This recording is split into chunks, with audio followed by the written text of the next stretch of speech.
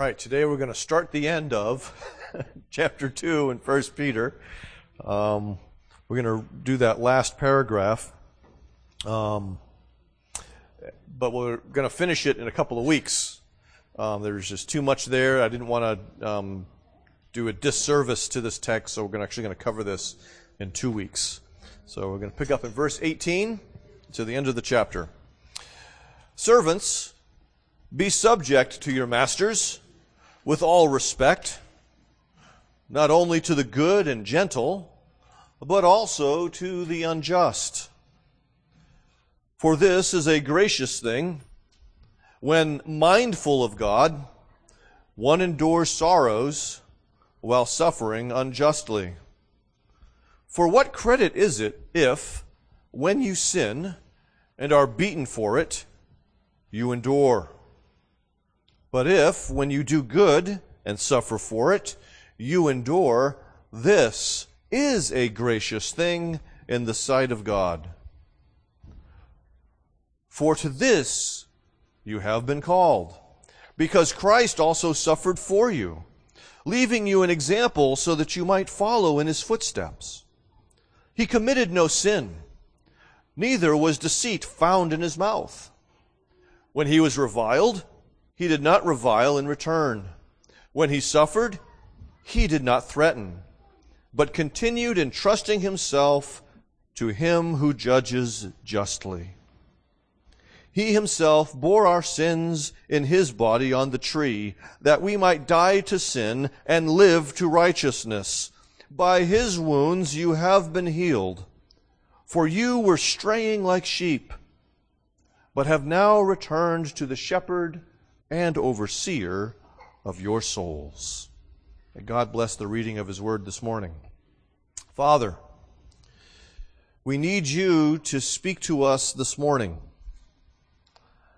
but we also need you to stir us up in the Spirit so that we receive these words, so that we believe these words, so that we know how to apply them, and that we also want to apply them to our circumstances today and in the days to come. And so we ask that you would do this in the name of Jesus, our Savior, who indeed is the chief shepherd of our souls. Amen. As I read this, it's easy for me to think back on the bosses that I've had. Like many of you, I've had a lot of bosses. And some of them were really good bosses. They would be, as Peter has described here, good and gentle. My first boss actually treated me as if I were her son in many ways. She gave me lots of responsibility, and she overlooked a lot of my failings and weaknesses. Probably shouldn't have done that part. But she was a good boss because she wanted me to grow and in terms of my ability to be a good employee and a good person. I've had other bosses that unfortunately I've wanted to do bad things to, like throw under a bus, because they were not pleasant to work for. They were impulsive. They were unrealistic in their demands, and they were harsh to people. It was all about them. And we've all kind of had both of those. Hopefully we've all had both of those kinds of bosses. Not that I want you to have a bad boss, but I want you to have a good one. But sometimes we struggle with the bad ones. I had the experience once of working for good friends, and that was interesting because I had a different relationship to them than everyone else I worked with. And when they're not around, when my friends were not around, I would hear how people would speak about them. Boy, was that fun. Because I kept those words from my friends. Made it difficult.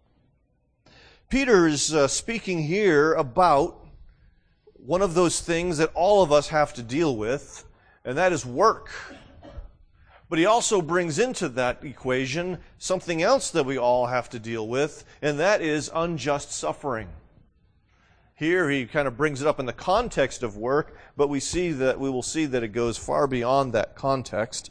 And in the midst of this, Peter wants us to know that Jesus helps us to submit to unjust masters. And I use that word because Peter uses that particular word, and we're going to get to that in just a few moments. And let's start with this notion, this idea that's a little different than what you have in your notes, and that is to submit to your boss with God in mind. See, I missed my own thing here and messed up and threw myself off. Submit to your boss or your master with God in mind. See, Peter is calling this, is bringing this call to submission, this larger context that we started a few weeks ago.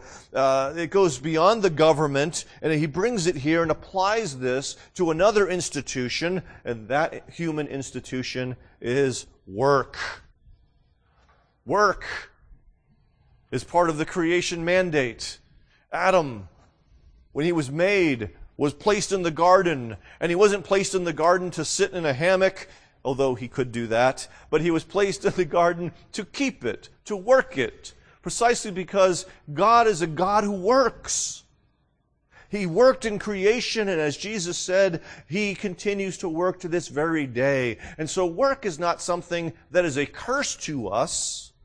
Work is something that was good, but it is something that has become cursed because of humanity's fall into sin.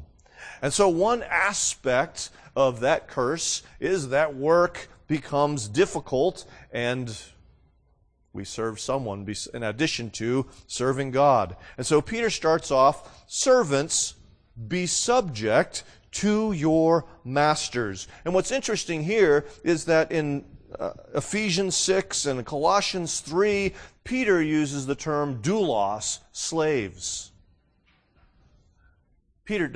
Paul uses that term. Peter here does not use doulos, bondservant or slave. He uses a word that is connected to that word oikos, or house, because he speaks of domestics for some reason that we'll explore for a moment.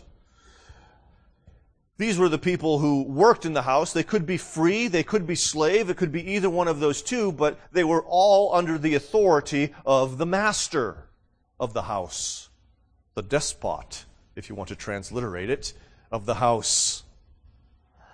And so, while work, again, is part of who we are, it's part of the image of God that is being displayed, it has been this slavery, this subjection is in part of the curse, part of the thorns and the thistles by which we eat because of our sweat. Paul is speaking to a culture in which up to 50% of the people would have been slaves. We can't fathom that.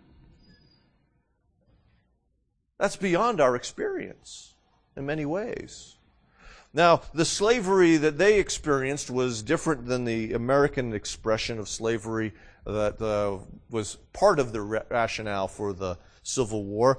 Their slavery resulted from a couple of things. Your country was defeated, and you were a soldier, and you lost, and you now became a slave to the victor. Now, some people were slaves because they were impoverished and they had no other way to survive but essentially to sell themselves into slavery. And so the process of man-stealing, which was foundational to the African slave trade, is not what we're talking about here. And so while this is still a reflection of the curse, it was not the same kind of experience to the same degree that we saw in this country. And so let's not impute the one to the other in either direction. Okay? What's interesting is that many of these domestics were very educated people. These people who were in slavery were sometimes very educated and very skilled. Some of them were doctors, lawyers, accountants. They were not all manual laborers.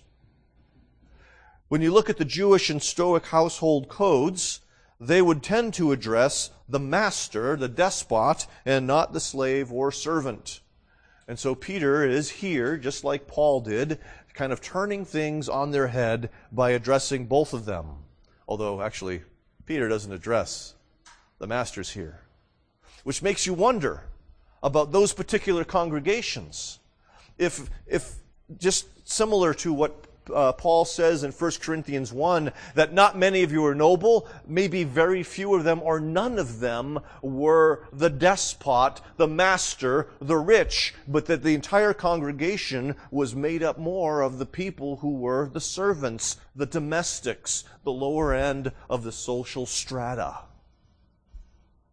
And what's pertinent about that is they were more vulnerable to persecution by this master. So, Peter begins with this command that they should be subject to this despot. They were to, in other words, align their will under the will of the person in charge. They were to work towards fulfilling the agenda of the master as opposed to work for fulfilling their own personal agenda. That is a challenge, to say the least. We struggle with our own kingdom. And what Peter is saying here, I'm going to do that all day, aren't I? What Peter is saying here, which is similar to what Paul would say, is that we are to lay aside our agenda, our kingdom, for the kingdom of the one who is above us. Now, it's not just about actions. Because Peter also says that they were to do this with all respect. And so this points back to the attitude with which you perform that person's will, with some measure of respect for the position that person holds. I remember my first job, and while I had great affection for my immediate supervisor, I didn't always have affection for the rest of my supervisors. And there was one day in particular that I remember that the manager of the store had told me to do something. Apparently the sale on the diapers was not going as well as he had hoped, and so he wanted this great display of diapers. And I can't remember why this so infuriated me, but infuriated me it did. And I was ranting and I was raving, and I'm hauling diapers out from the backyard, the back storeroom, and I was going to build a tower of diapers. I was submitting or doing the will of the store manager, but I was not doing it with any measure of respect. And what Peter wants is not just the tower of diapers to be built, so to speak, but for it to be done in a spirit of gentleness and humility, not with rage and anger.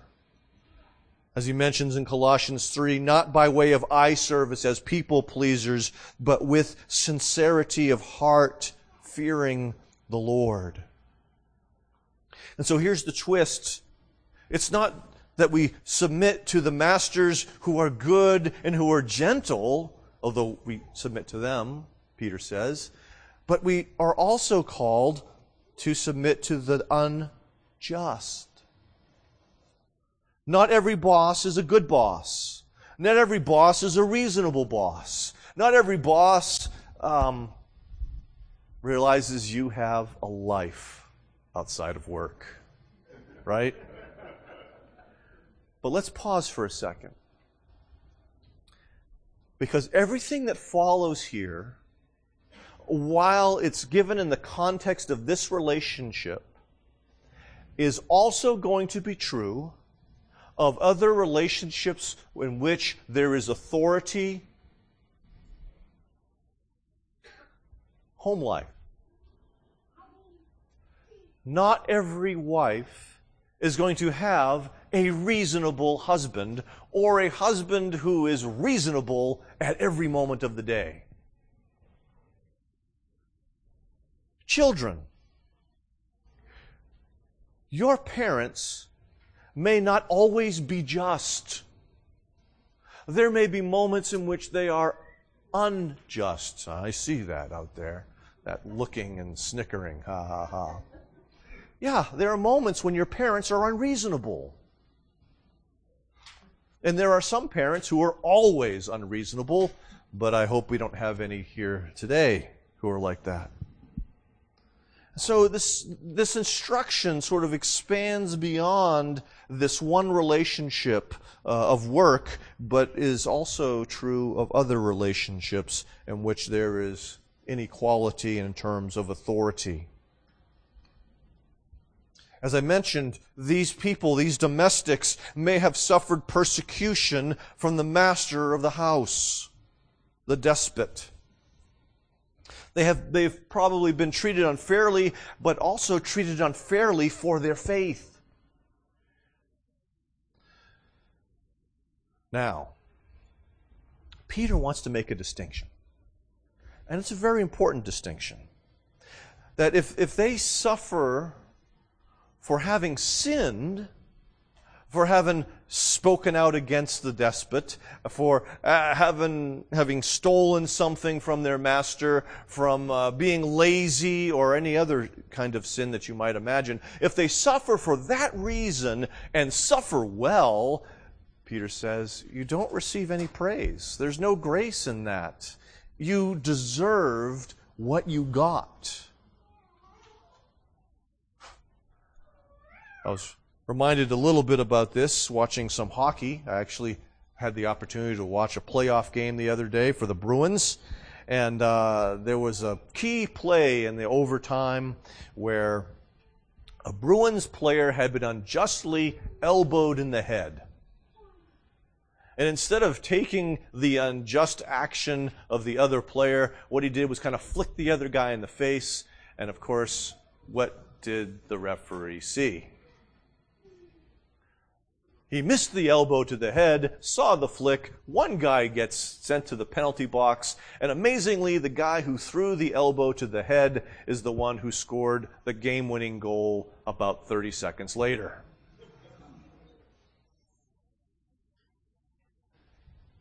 The Bruins player suffered well in that he took responsibility for his actions. He shouldn't have retaliated. But he gets no praise because he shouldn't have retaliated. He sinned in that respect, within the rules of the game. They were to receive praise, Peter says, when they suffer well, even though they've done the right thing. And so, that's the idea of unjust suffering. When you do the right thing, but the boss or the parent or the teacher is unreasonable and causes you to suffer. I won't talk about my 6th grade teacher. That brings up too much pain for me. But here's the thing. They were able to endure this if they were mindful of God. Paul says something like that in Colossians, with sincerity of heart, fearing the Lord. Well, here Peter kind of brings up this idea of being mindful of God, keeping God in view of this, that I'm not simply serving this master, but ultimately I am serving God, and therefore I'm going to do a good job, even if this other person is annoying. Even if this other person is misguided, even if this other person is unreasonable, even if this other person is, and you can keep filling in the blanks. But because I want to please the one who has redeemed me, I'm going to continue to align my will with that of the person above me, unless they're telling me to sin. And I'm going to continue to do this in a right manner because I want to bring glory to God, and I will do it. And so we work not simply for whomever pays us money, even if that's just an allowance, but ultimately for God who made us. Secondly, I know I held up 3 fingers. Secondly, God suffered unjustly, or rather Christ suffered unjustly as an example for us. You see, Peter has just given them a very hard word because so many of them were in that position. They were the ones who had to submit to unjust masters, but he does not want to leave them in despair. He reminds them that this is not just accidental, this is not just coincidental, but actually they have been called to do this very thing, but their calling is because they are in Christ, and Christ has suffered unjustly. Just as Jesus has suffered unjustly, all who are united to Him should expect to suffer unjustly. It's part of our call. Not the part of the call to Christ that we like, but it is part of our calling in Christ. As Paul says in Philippians chapter 1, it has been appointed to you not only to believe in Christ, but also to suffer for Him. So we find this theme of suffering once again emerging in Peter's letter. We're called to this because Christ suffered for you, or perhaps translated, on your behalf, leaving you an example. And so he's later going to get to the idea of substitutionary atonement, and we'll get to that in 2 weeks. But right now, this is suffering as an example. The Scriptures do not teach Christ's suffering as either an example or atonement, but actually both. And here he focuses on example. What's interesting is that this word is the one that was used in the teaching of children how to write. Where we still do something similar to this today, where the children would have something to write over. The letters are written, and so they learn how to write the letters by writing over the letters that are already there. And then you move on, of course, you trace over it. Then you move on to the dashed line, and you write, connecting all the dashes. And then eventually you begin to just write freehand. That's the idea. This tablet that was given to them to teach them examples of proper letters for them to trace, to learn how to do this. And so Jesus has suffered to provide us with an example in order to teach us how to do this, which is, of course, suffering unjustly, but well in the sight of God.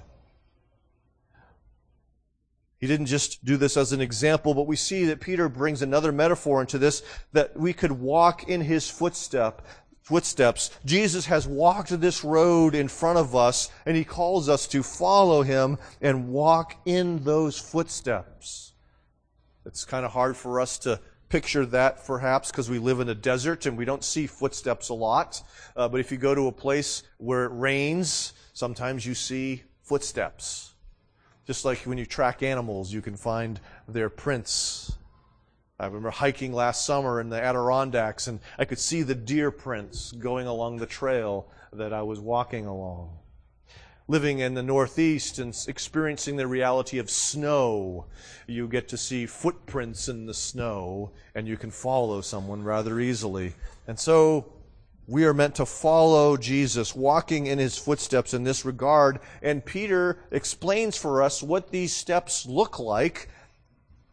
He reminds us that Jesus suffered even though He had committed no sin. And put within the context of the domestic, Jesus didn't steal from the master. Jesus didn't speak badly about the master. Jesus did not lie about his actions to the master. Jesus had broken none of the household rules. We see this as a fulfillment of prophecy. Isaiah 53:9, which Peter is quoting here, he's alluding to very clearly. We see this as well, remember, at the end of Luke 24, when the thief was on the other cross, and he basically quotes the same passage. Jesus did indeed experience temptation, and Jesus did indeed experience affliction, and yet, as we see in Hebrews chapter 4, he did this without sinning, but he understands what it is like to be afflicted. He understands what it is like to be afflicted and tempted as a result.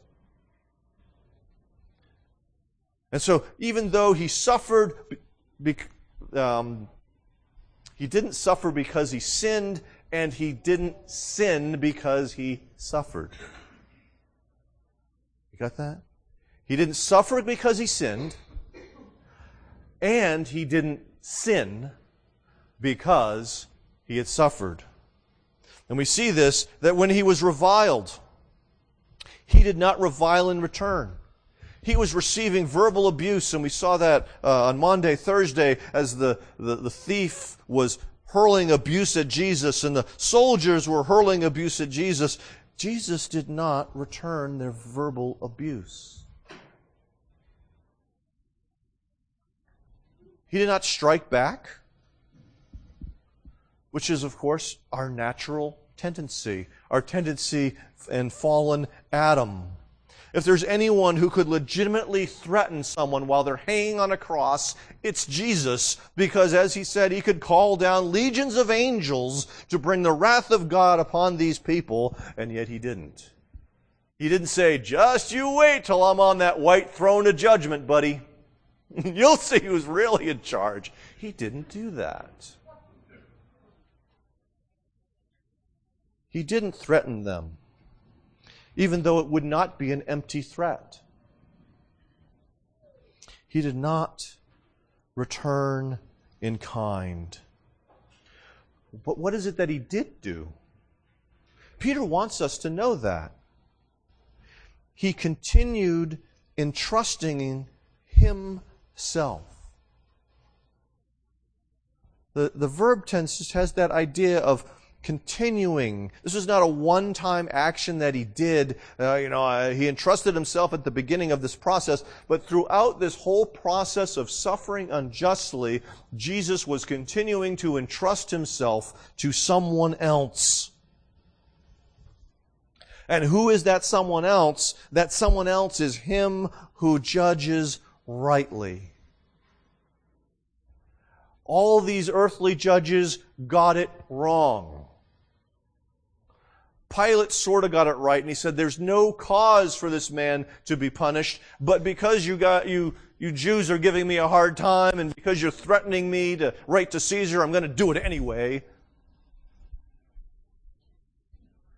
Unlike the Jewish leaders who saw Jesus as a threat and decided to destroy him, this judge is one who will judge rightly, with justice and with fairness.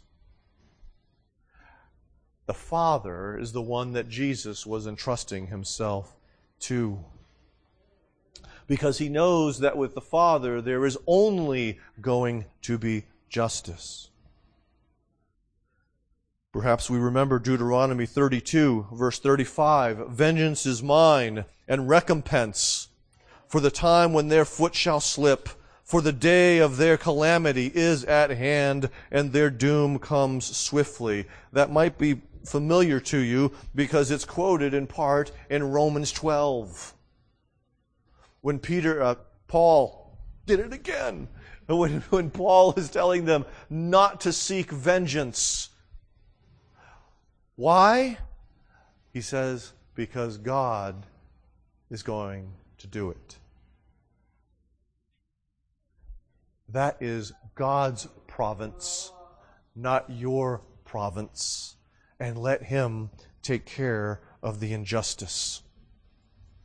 And so Jesus upon the cross was trusting in the character of his Father who avenges and who brings justice. And this didn't happen immediately. As I mentioned last week, when I was watching the American Crime Story, the O.J. Simpson case, thus far on earth there has been no justice for Nicole Brown Simpson and Ron Goldman. No one has gone to jail for the crimes of their murder. But there will be justice. In the last episode of this, they had this conversation between Marcia Clark, who was the prosecutor, and Charles Darden, who was her assistant.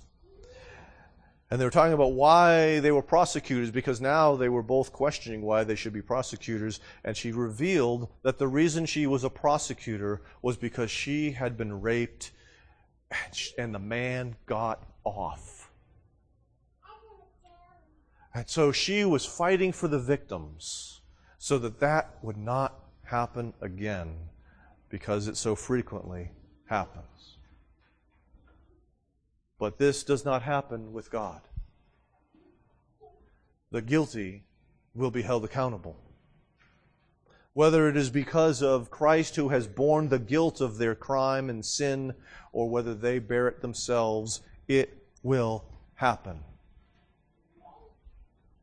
And so for our benefit, Jesus suffered unjustly and continued entrusting himself to the Father.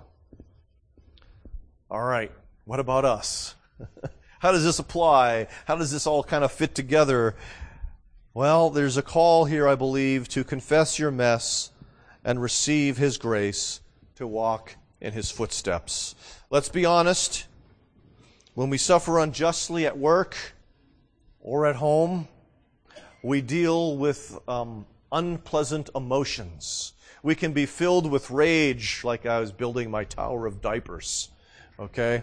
A babble of diapers. Or we could be depressed, turning that anger inward and dealing with depression. We see Moses, who was dealing with unjust criticism by the people of Israel in this case, because of what happened in the desert there in Numbers 20. And so what Moses did was he was instructed to speak to the rock, but he struck the rock twice. Big deal, we might think. But remember, when Mark read that, what happened to Moses and Aaron? They lost their job. They were not going to lead the people into the promised land. Joshua was going to do that. And when we give in to our anger, we can lose our job. And if you lose enough of them, you won't get another one. I try to remind my children of this periodically, because I see too much of my anger in them. And so we need to start with the fruit of our lives in that moment, the rage, the breaking of things, the building of the tower, the whatever it might be. Confess these sinful aspects of your response, whether they are emotions or whether they are actions. But don't stop there. We should analyze what produced that fruit. In other words, we need to work from the fruit down to the root of that. What do these actions say about who I think I am? Do they say that I deserve better? Are they a function of my pride? Do they say that I think I'm alone and I have to handle all of this stuff by myself? Do they say that I am foolish and stupid to have trusted in someone else or to trust in myself? My actions say something about who I think I am, and so do yours. So that's something you own. But it's not just about you. More importantly, it's about God. Confess what you think about God.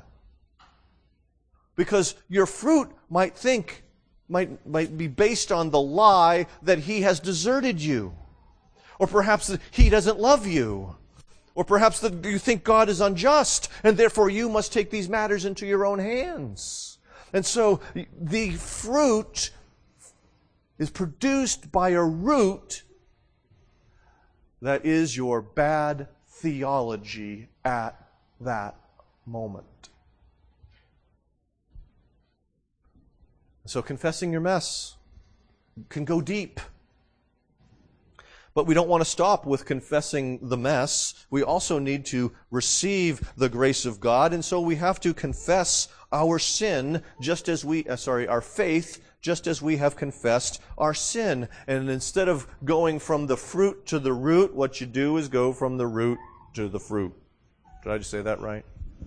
Fruit, root, root, fruit. Okay? You start with God. Who is God really? You have to confess, He is good. He is patient. He is just, especially when you're experiencing the injustice of others. And so think about who He says He is and confess that as actually true. You confess as well who you are because you have been united to Jesus Christ. And that's the first couple chapters of this book. This letter are all about who you are because you have been united to Jesus Christ. Paul talks at great length about who we are because we're united to Jesus Christ. You need to remind yourself and confess that you are a son of God, that you are part of the holy priesthood, that you are, and you can go on. Not only that, cry out for the fruit of the Spirit to begin to replace the works of the flesh that you have been exhibiting. That's how we apply this. Because you will experience unjust suffering. And you will have a response to it. And if it's an ungodly response, confess it as it is, and cry out that what is true would be more evident in your life. And so unjust suffering will find us. It might be a bully at school. It might be a bullyish teacher at school. It might be the boss who is insecure or a workaholic and expects you to be the same. It might be a spouse who is impulsive and just won't listen to you. We are faced with choices. Do we act like the old man in Adam, or do we act like the new man in Christ? We are to confess our attraction to the works of the flesh.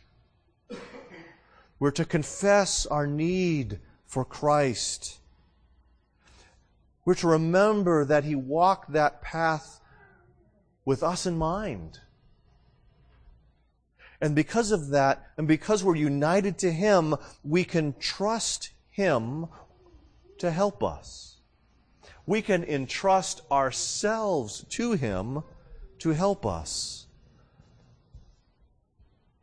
to judge justly, because He's just. Let's pray. Father, unlike Jesus, we often suffer because we sin, and we sin because we suffer. But I thank You for a Savior who did neither and is able to rescue us. So I thank You for grace. I thank You for the grace that we have that pardons us from those times when we have suffered because we've sinned. I thank You for that grace that pardons us for those times that we have sinned because we have suffered. But I thank You just as much for purifying grace. That grace that is given to us so that we may walk in the footsteps of Jesus. So, Father, this week, help us to trace that out. Help us to crudely follow that example until it becomes increasingly natural for us to follow that example of Jesus. But it's only the powerful work of your Spirit that enables us to do that. And so work by that Spirit to apply what Jesus has done for us so that we can change, that we can be restored to the image we were meant to bear. And we ask this in His name. Amen.